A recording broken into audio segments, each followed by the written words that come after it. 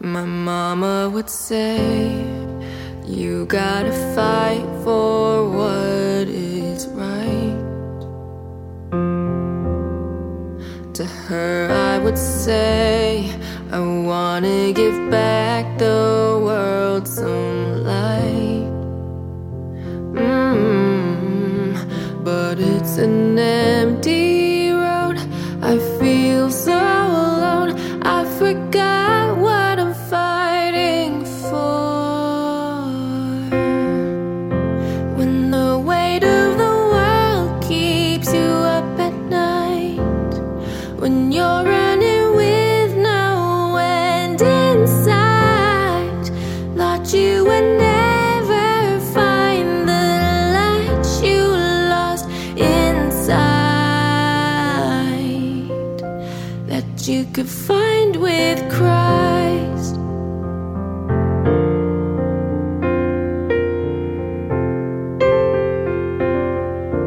You wanna change the world, but you don't know where you should start.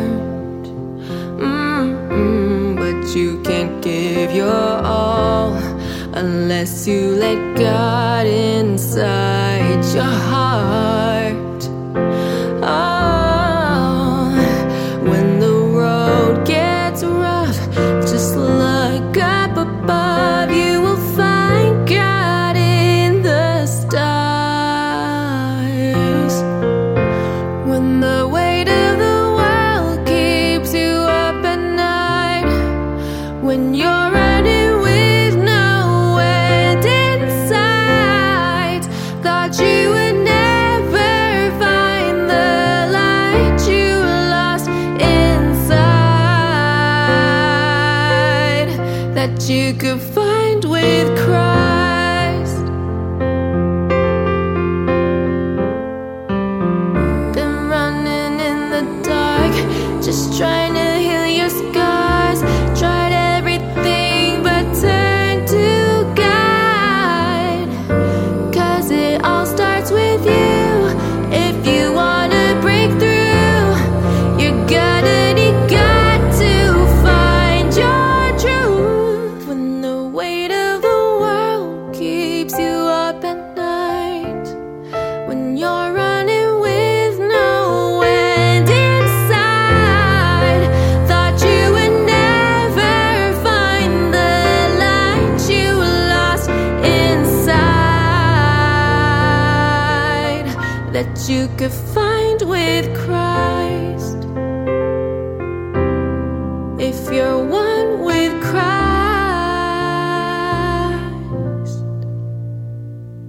Hey, Patriots. It is, what is our date today? It is the 8th of November. It's incredible. I can't believe how fast this month is going. At the end of the 8th of November, actually. It's just a good day. If you have now seen, we are back on Podbean, which is really good. And I'll tell you, I'm pleased. It's been quite a fight, and I talked a little bit on the previous show, and ultimately it just came down to buying new computers, which I'm literally been running around and getting stuff set up and learning Windows, which is fine. It doesn't. I used to be an Apple guy. I guess I'm going to become a Windows guy. I mean, it's really interesting. You know, there's an interesting thing about that, though. Apple is obvious. Obviously, they do the biting of the apple, right? That is the whole metaphor of the fallen from the garden. And it's just very interesting that in all of this, because I've been talking about going back to the garden. And I just note this because in talking about going back to the garden, there is a sudden thing that happens that the apples won't work on Podbean. I'm just like, is God sending a message? Probably. It's interesting to just see all this stuff come together. So anyway, let's begin with just a recognition for our sponsors. And we have a real issue right now with food, an issue around the world around food. And that is literally the biggest issue they have, or the biggest weapon they have against us among, there's not that many, and they'll try to cripple people with food. So be prepared. And that's why we have My Patriot Supply. So head on over to My Patriot Supply, which is actually go to preparewithbards.com. That's our website. And with that, you're going to be able to get what you need in a 3-month emergency food kit. You can tell I'm scattered tonight. I literally am. It's just I've had so many things going on today trying to learn Windows and do these things. I just set up a new big screen, so bear with me a second. Anyway, head on over to preparewithbards.com and take a look at their 3-month emergency food kits. You're not going to be disappointed. They're going to be exactly what you need for a time of crisis, and we've got many of those on the horizon, it looks like. So 2,000 calories a day, great meals, well-planned, designed to keep your head in the focus in the game and keep handle you under stress. So get those. They'll have 25-year shelf life. You can find them at preparewithbards.com, and you will be very pleased you have them. It's a great insurance policy. All right, I'm just going to start right now and just really a praise and just do a little bit of prayer and praise here, because this has been a tough last 3 weeks, honestly. And it's been about 3 weeks since we've been able to get back on Podbean. I figured we would, and I just figured it was going to take just enough resources or enough things to go through until we found the problem. And so as I worked yesterday with an engineer at Rode, which is they make the Rodecaster mixing board, it became evident that the problem was rooted in Apple's operating system. And so that's when we kind of narrowed it down. And as I mentioned in the previous hour, Michelle, Resistance Chicks, 2 weeks ago, had told me, Scott, just buy a new computer. And I really drug my feet. And it just finally, today, I did. And I bought one for this studio, and it worked. And I went just before the show and bought the second one, so I have it at the other studio. So this is just something that's critical to the way we operate, and it's part of the community online, which for those of you that aren't on the online community, I'm really going to encourage you to join in. We have an amazing community here in Podbean, and it's become a home, and it's one of the only places on the web that actually has live chat that works with audio only. You've seen we can move over to Rumble, and we'll do some shows of Rumble. What I'm probably going to do is start doing one show a week over on Rumble. I think that's good, and it gives us a little different break. I'll probably choose a Saturday, and that way it's a day that the normal Podbean shows aren't going, and if people want it, I'll do video. I don't have a problem. But that way we're kind of getting a little expansion, and we're prepared if something like this happens again. I'm a big preference to audio, just because it's easier in so many ways for portability. And just to give you a little background on that too, I've done a ton of work on this. It's pushing audio and video across platforms for a long time. And what ends up you discover pretty quickly is video, obviously, when you're doing portability, meaning people are putting it on their phone, it consumes massive amounts of space. And so you burn up your memory pretty fast. The other thing is when you're transmitting over lines that whether it's inclement weather, whether you have a degraded system, audio will always transfer, video will not. So that's kind of where I gauged this originally. I can't tell you how many people told me audio will not work. And I'm like, okay, well, God says audio will work, so audio will work. That's all I can say. It's pretty good. It's just the easiest answer to all things. God says yes, I say yes. So it's pretty good. All right. We are just kind of sitting in this place right now, watching a country unravel itself. And most of what we're watching is people that have been living in a world of essentially debauchery and stepping away from the Bible. I want to get into something a little heavier or a little deeper tonight, because I don't think it's understood. I realized today that when something I talk about is probably not well understood. And it's the idea of the relationship in the Spirit. So I was praying on this morning because there's when I talk about this in my walk, okay, the relationship in the Spirit means something to me. I've made a choice to be single, but I also have an understanding in this relationship piece that's very different than some. And I would say for a lot of people, because it's rooted in a different principle of walk. Now, this is why I say all this. I'm going to set this up because I want to tell you a little bit about a conversation I had today with Pastor Paul Cantrell. You all know that I've studied the sword. It is a rare thing for me to find somebody else that can share that understanding. Truly rare. And it was such an impassioned discussion today that we had about the sword. The sword, when you are learning the sword, there's an objective that you're going about. And this comes, and he and I share this exact, what I'm going to tell you right here. Pastor Paul Cantrell and I, that would be the Cantrell family of like 50 kids, not really 10, with 1 or 2 more on the way. The Cantrell family, obviously, they're at Bard's Fest. They're wonderful folks. They're actually coming to visit next week, and I'm super excited about it. They're going to come for 3 days up to the ranch. But this is the discussion that we had, because where it came from is when we were at the event in Portland, there was a drum circle that was set up with 3 of the boys, and Elijah, the oldest, sat down and had a sword on his lap. And that's where this kind of discussion began as to where Paul had a calling. Now, this is where we start the story. After Bard's Fest in 2021, God put on my heart and said, "Go buy a sword." And I was like, what type of sword?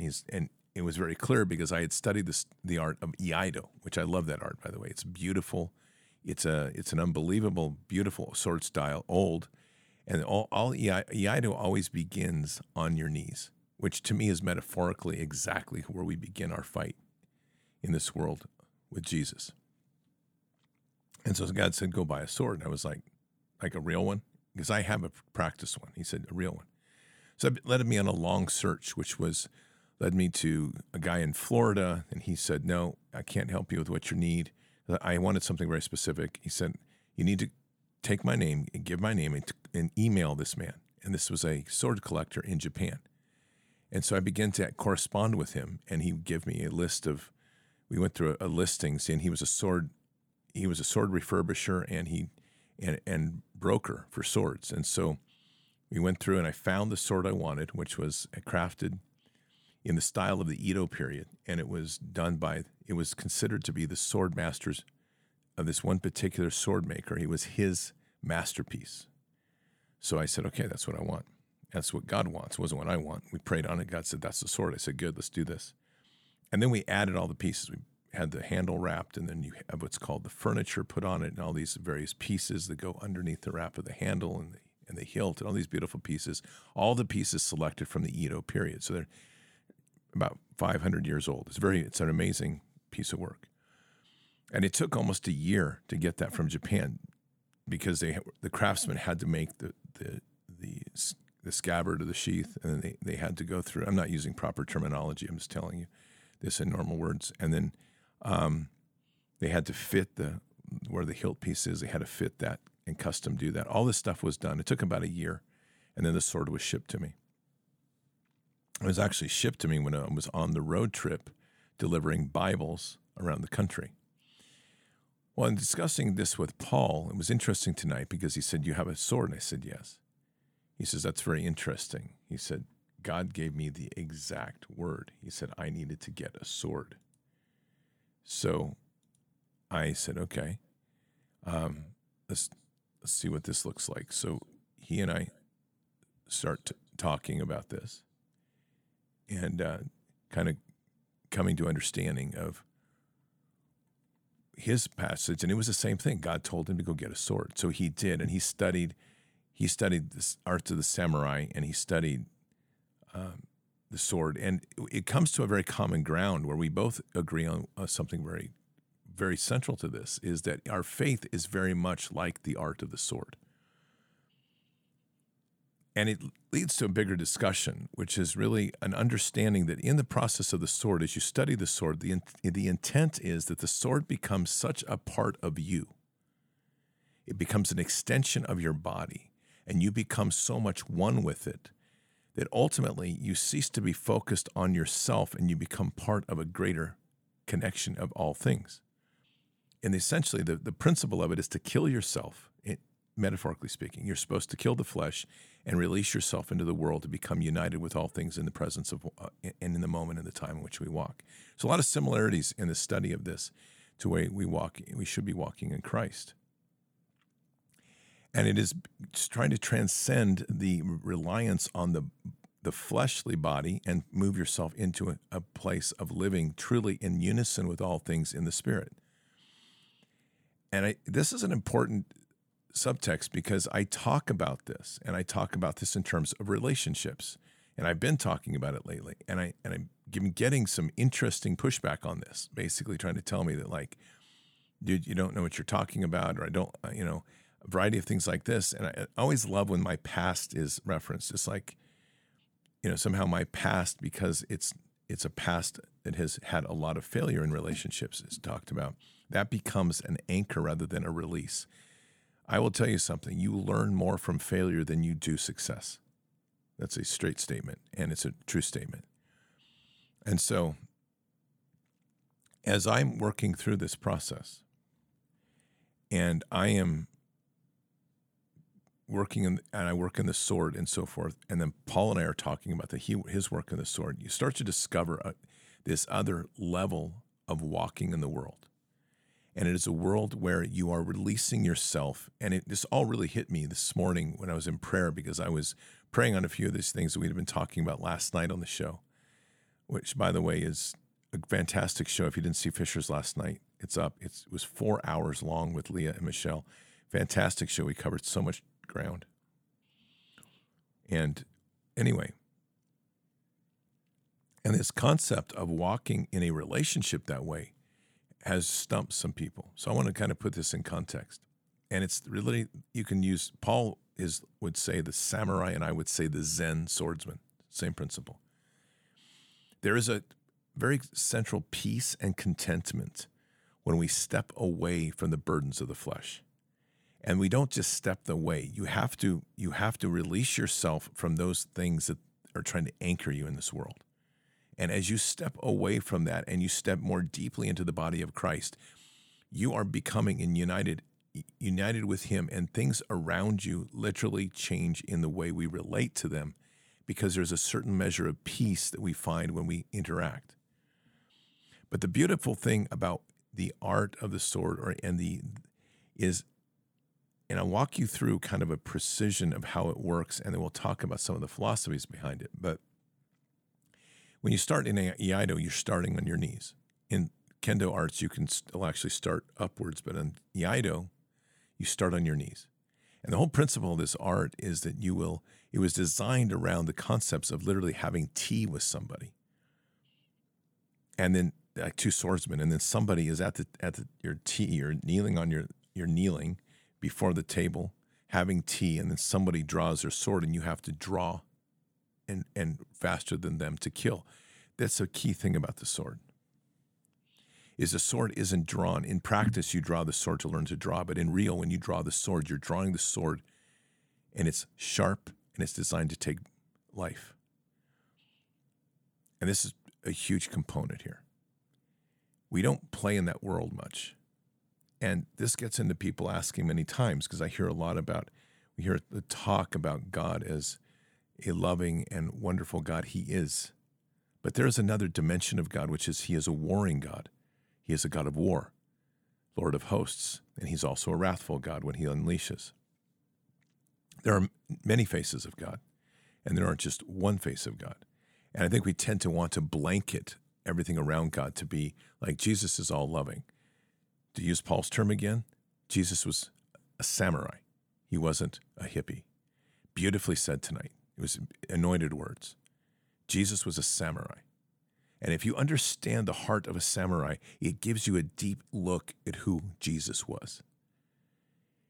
Humble, and what we would say meek, incredibly skilled at everything he did, but humble enough you'd never know. And humbled enough that even to the point of drawing a sword, quote unquote, he wouldn't. He would avoid that moment knowing that what would result would be complete destruction. And yet, the mastery of the art of the sword in able to take on people like sitting before or kneeling before a group of people with rocks, accusing an adulteress, and being able to use the skills of swordsmanship, using his words as swords, as blades, to be able to disarm those with rocks and set that woman free. He's a master swordsman. And master swordsman in so many levels, because the sword is not just about the sword of steel. And the sword of the Spirit is mighty, but the principles are the same. And as we start to put ourselves into that place of the sword and we start to unite with the sword, our movements become one. It's like a dance with the Holy Spirit. And you become united in the moment in such a perfected way. This is the idea. This is the ultimate goal of mastery, is that you move to the point of mastery that's so great that you literally forget everything and unite with everything at the same time. And you become released from the burdens of the flesh. And it's through the blade. And so when you're studying martial arts and you're studying katas and these movements, your focus, and this is what I was being reminded of this morning, is I haven't been studying martial arts at all this last year. It's just been such a busy year, and that's changing very quickly.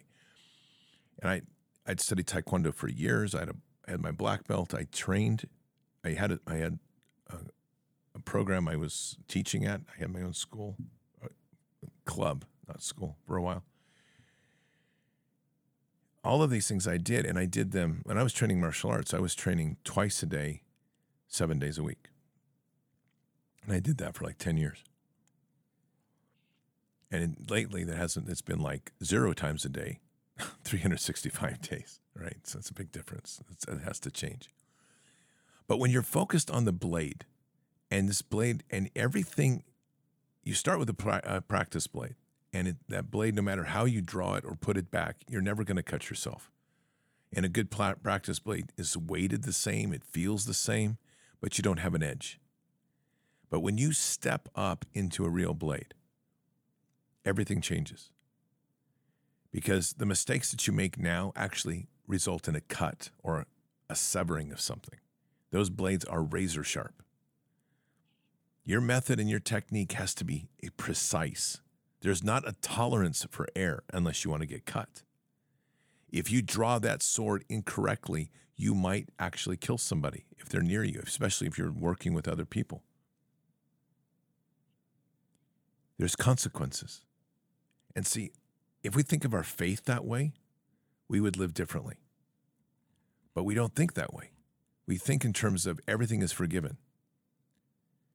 But what if you relent yourself? This is why I so like this. We get into this squishy thing of like always being forgiven. Our enemy is vicious.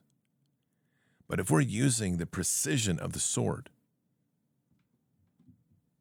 and we're using that as the metaphor by which we live, then we are truly in a place where we are being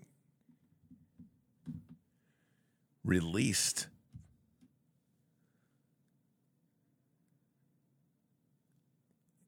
and we are being set free. This is a process we were working through, and the sword gets us there.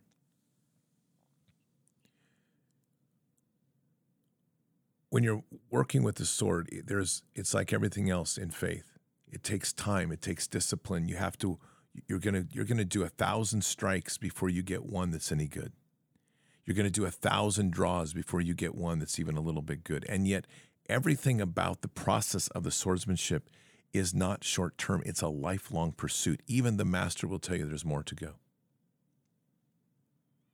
And the ultimate fight for a master to a master, if you have 2 masters in swordsmanship that come down and literally sit before each other, this is a true story, and they are prepared to draw and strike. True masters will sit there, and that fight will occur in the spirit. It will never even occur in the flesh, because they will see each other's heart. They will see who they are. And then what you would witness is two people sitting before each other, ready to draw, staring at each other, focusing on each other, and then suddenly you would see two people, two masters bow and get up and respectfully walk off. The duel was done. It was done in the spirit, because it was all about the heart and the intent. Because what's the ultimate goal of the sword? It's us. It's not the opponent, it's us. It's me, it's you, when you're doing the sword. All of this relates to our faith in profound ways. And when we start to step into these places of living like this, everything that we look at in the world changes. It isn't to say your heart isn't going to get entangled once in a while into the flesh. That happens. But when you are walking in that, and that's why this last few weeks for me have been so amazing and equally so intense, to arrive at that moment this morning where Holy Spirit literally says, go back and look at what you were doing. And I went to my knees and remembered the sword, and I'm like, oh, it's time. It's time once again to start that discipline, because that discipline is all consuming. When you get in and you're focused on the sword, that is, you are working on everything you do is to master every technique and then to let it go to where it becomes part of you and everything around you. And it's the release, and it's a transcendence above the moment to where you're literally at one with all things. You're at peace. And let me assure you, I've walked in that space. I can't hold that space, but I've had those moments. And when you touch it, there's nothing in the flesh that'll ever come close. Nothing. And it grabs your heart like it did this morning, because I remembered it and the Holy Spirit gave it to me. And I'm like, I've got to get back to it, because it is so fantastically powerful with what it does. And it teaches us to walk differently in the world. The sword, when drawn, will draw to kill. The sword, when sheathed, is at peace. There is never a safety on the sword. But the sword is always ready to strike. And a premature draw is like sending out words, for example, without concern for how they strike or hit somebody. Everything about the sword reminds you that if you do something carelessly, there is a consequence to things that may not be recoverable. So this leads us to kind of some other points here.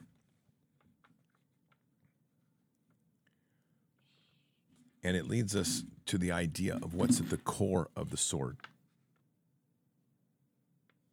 And ultimately, when you strike something, something bleeds. And this is such a parallel to the cross. And this was Paul's words tonight. It was really fantastic. Everything changes when you get blood on your hands. Let that sit in a minute. We have a whole army of pastors that have never hunted, who have never gotten blood on their hands, who have never killed anything. They have never gotten in a fight. And they've grown up in this entire area of a perception of what war, what life is. The heart of the warrior understands how everything changes when you get blood on your hands. Everything. That can be both metaphorical or physical. And it changes the way you value life in a most profound way. Life is precious. And as we've seen with the cross, Christ was sacrificed, and his blood was on many people's hands. It changes everything. And it is something that, it's one of the ways in which I truly believe is how you fix the ministry, is getting ministers out to literally have to kill an animal and butcher an animal. Because the process of sacrifice of what's given by God for us to feed on changes everything. The blood changes everything. That's both spiritual and reality.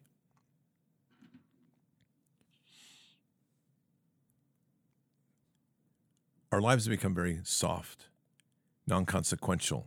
We vote for things like in Ohio that literally destroy lives and children, put children exposed to the place of literally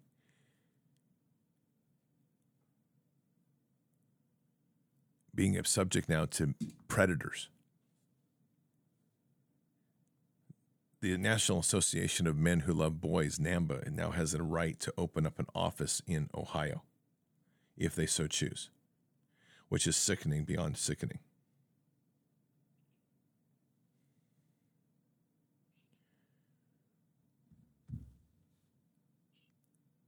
And people have voted that in without any sense of consequence to themselves. It was a careless draw of the sword that has left innocence and risk and damage potentially. And when we live a life without consequence, we end up with randomness and things that are so bad. And yet there's little recovery from it. Something like this in Ohio, you don't recover from quickly because it's a constitutional amendment now. Abortion is guaranteed. Child pedophilia is guaranteed. And it comes from a voting bloc that is wandering out here without consequence and without worry. A decadent sort of life that the realities of war are distant from their mind and distant from from their own lives. The walk of a swordsman of the old, of a warrior who carries a sword. He would carry a sword everywhere in public, as a samurai or a Zen warrior. Zen is more of a practice. Samurais were in class. And as the samurai, they would carry, that was their duty, to carry that sword when they were out and about.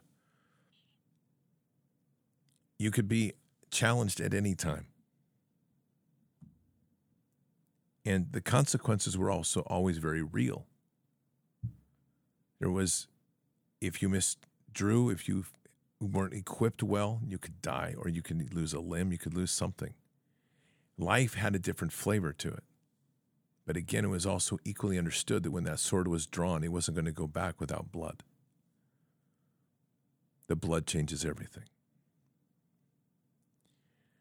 So in this conversation that Paul and I are having, and then started to apply that to relationships and how we walk in the world.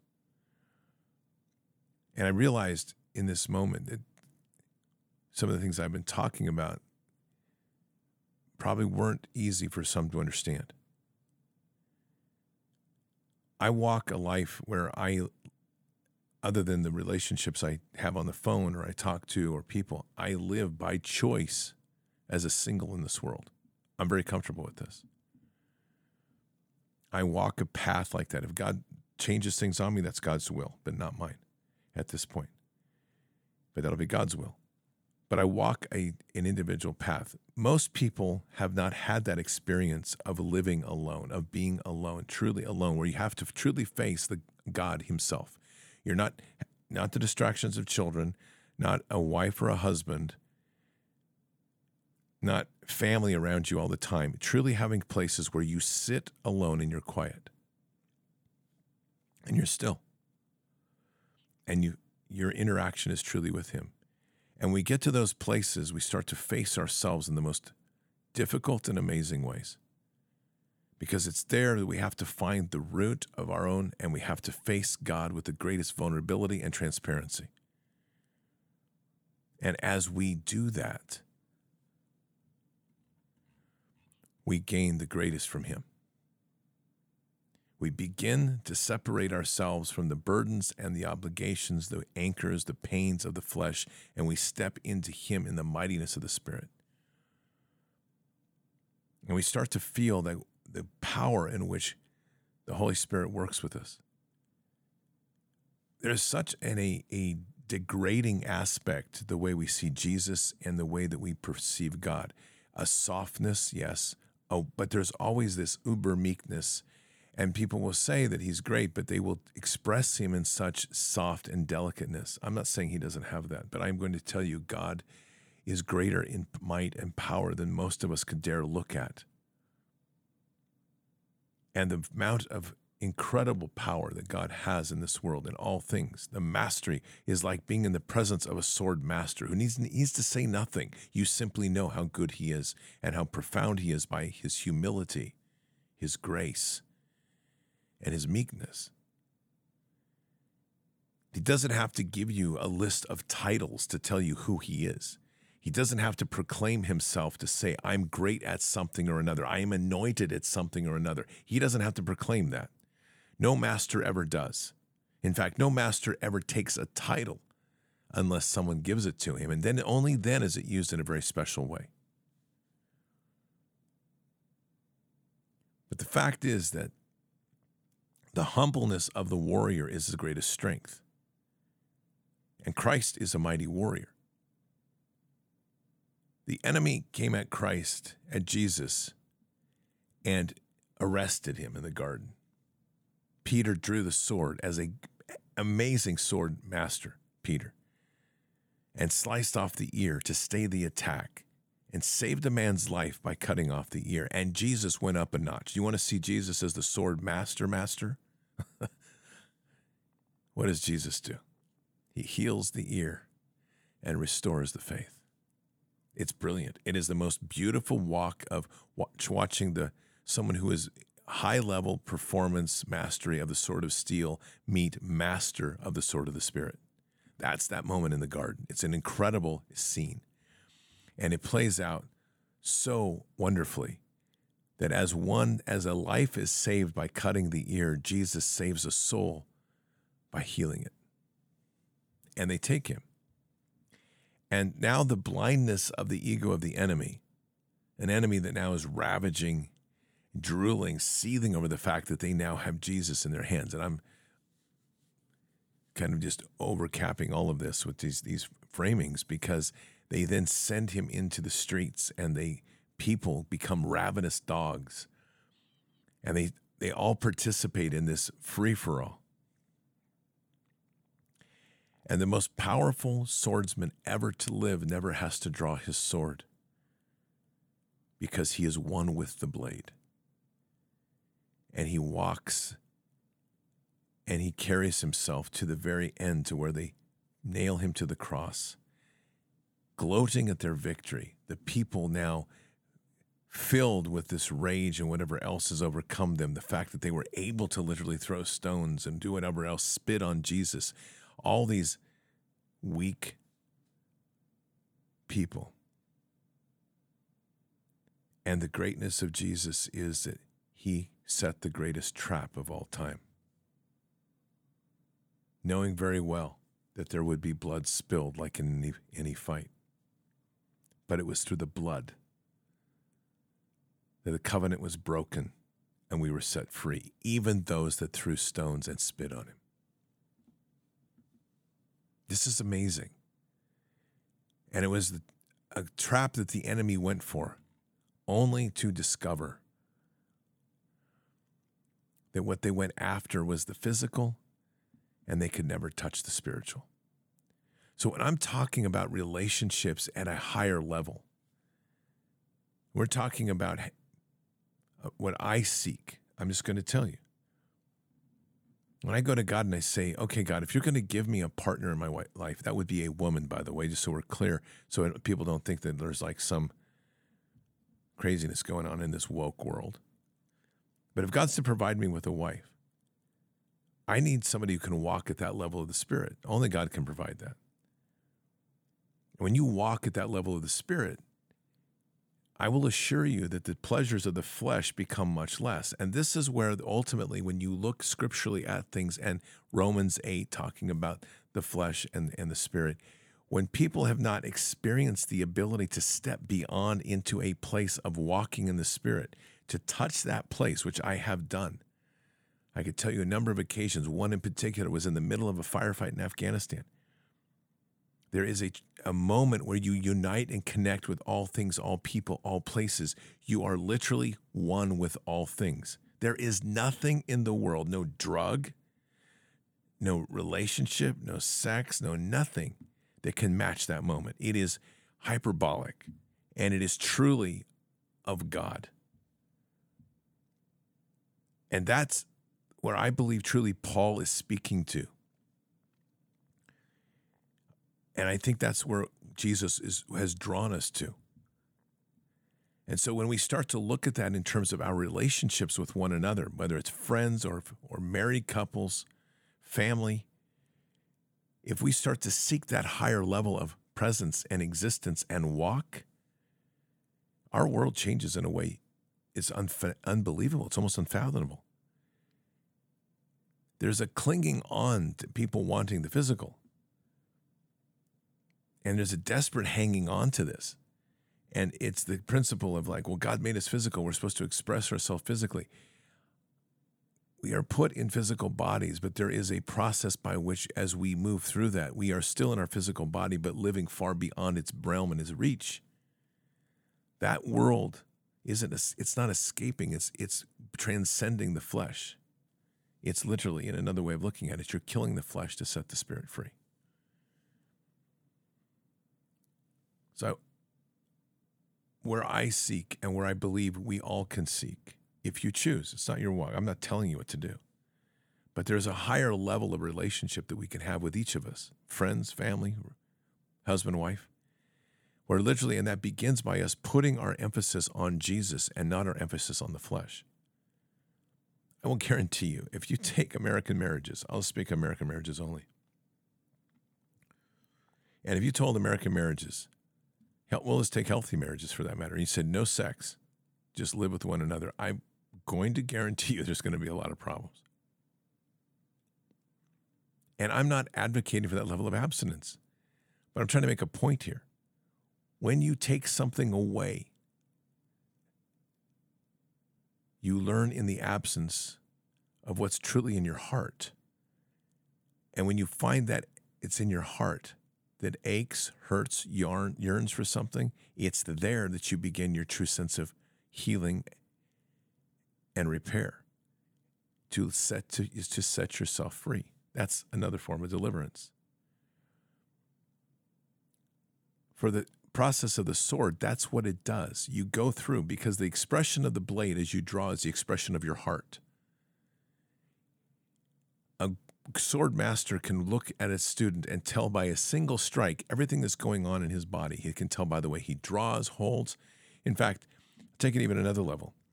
In a Zen monastery, when students come in to meet the master, there's a bell that sits outside of the master's room.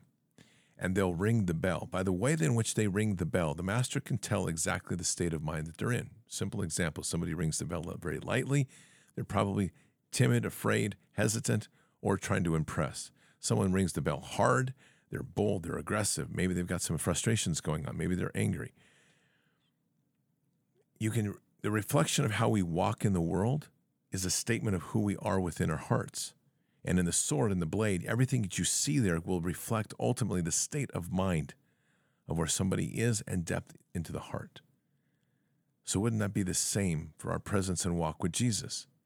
Because our words, and then the words in which we put into our heart through Scripture, become the reflection of the sword of Spirit, which is truly an extension of the hand of Jesus himself.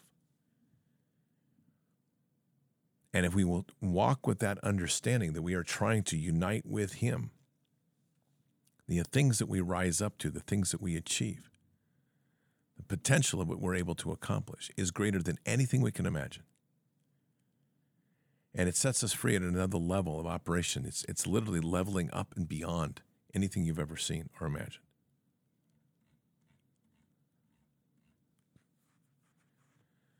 So when we're going through these days and we're looking at the root of so many things, the root of families, the root of problems, we have to get down hard into the roots. We have to look deep at what's corrupted. We have to take an axe to those things that have caused infection throughout the body. We have to heal the wounds. And we have to be able to walk in peace in our heart in a balance with all things. So that when you draw your sword, the sword doesn't reflect the anger in your heart or the pain in your heart or the absence in your heart. The sword reflects the perfection in Jesus in which you are. So yes, Jesus was a samurai, and a great one at that. Let's pray. Father, we're just very blessed tonight to be here, humbled, and reflective would be a word tonight, Father. As we look deep within our hearts, as we seek to walk more deeply with you, Jesus.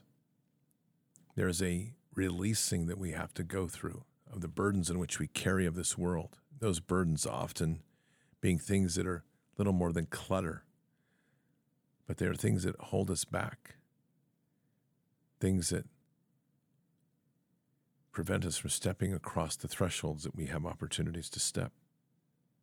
It's our fears, it's our anger, it's our anxieties, it's our depression, all the things that are not of this world, all the things that are of this world but not of our world. So, Father, as we reflect deeply in our hearts tonight, we're just asking that for all those that need to, just to simply lay it before the throne. Confess that which is burdening you and set yourself free. And do so in a profound way tonight, that you can breathe in and ask Jesus to walk with you and to begin to respect that as we walk and we shed those burdens, we walk now more purely within him, in the precision of him, in the understanding that as we step into Jesus, this isn't a walk of waffling and constantly trying to seek forgiveness, but it is a walk which can seek the perfection in his body. And as we do that, greater in he we become. So, Father, we just ask for that blessing and anointing to fall upon all's hearts tonight. To step in a way that reflects the glory of our Lord and Savior, Jesus. Bless us and guide us in Christ Jesus' name. Amen. So, seek the walk in the purification of the body of Christ. It's pretty amazing. Patriots, it's good to be back here on Podbean. It's nice. We'll keep it going now. So keep your head up and your eyes forward. Never bow to evil. Never relent. Always press into the fight. God is with us. He'll never forsake us. And in the end, God always wins. But we are here in this time, in this place, for just such a time as this. We are at war. So walk boldly and fearlessly with Christ. Occupy the land. Expand the kingdom. Subdue the enemy. Mission forward. Patriots, I'll see you tomorrow morning at 6 a.m. Pacific for Bended Knee. Until then, or until the next time, God bless, and out for now. Oh, I wanna feel something. I just wanna breathe again. Dive into the deepest end. Oh, I wanna feel something.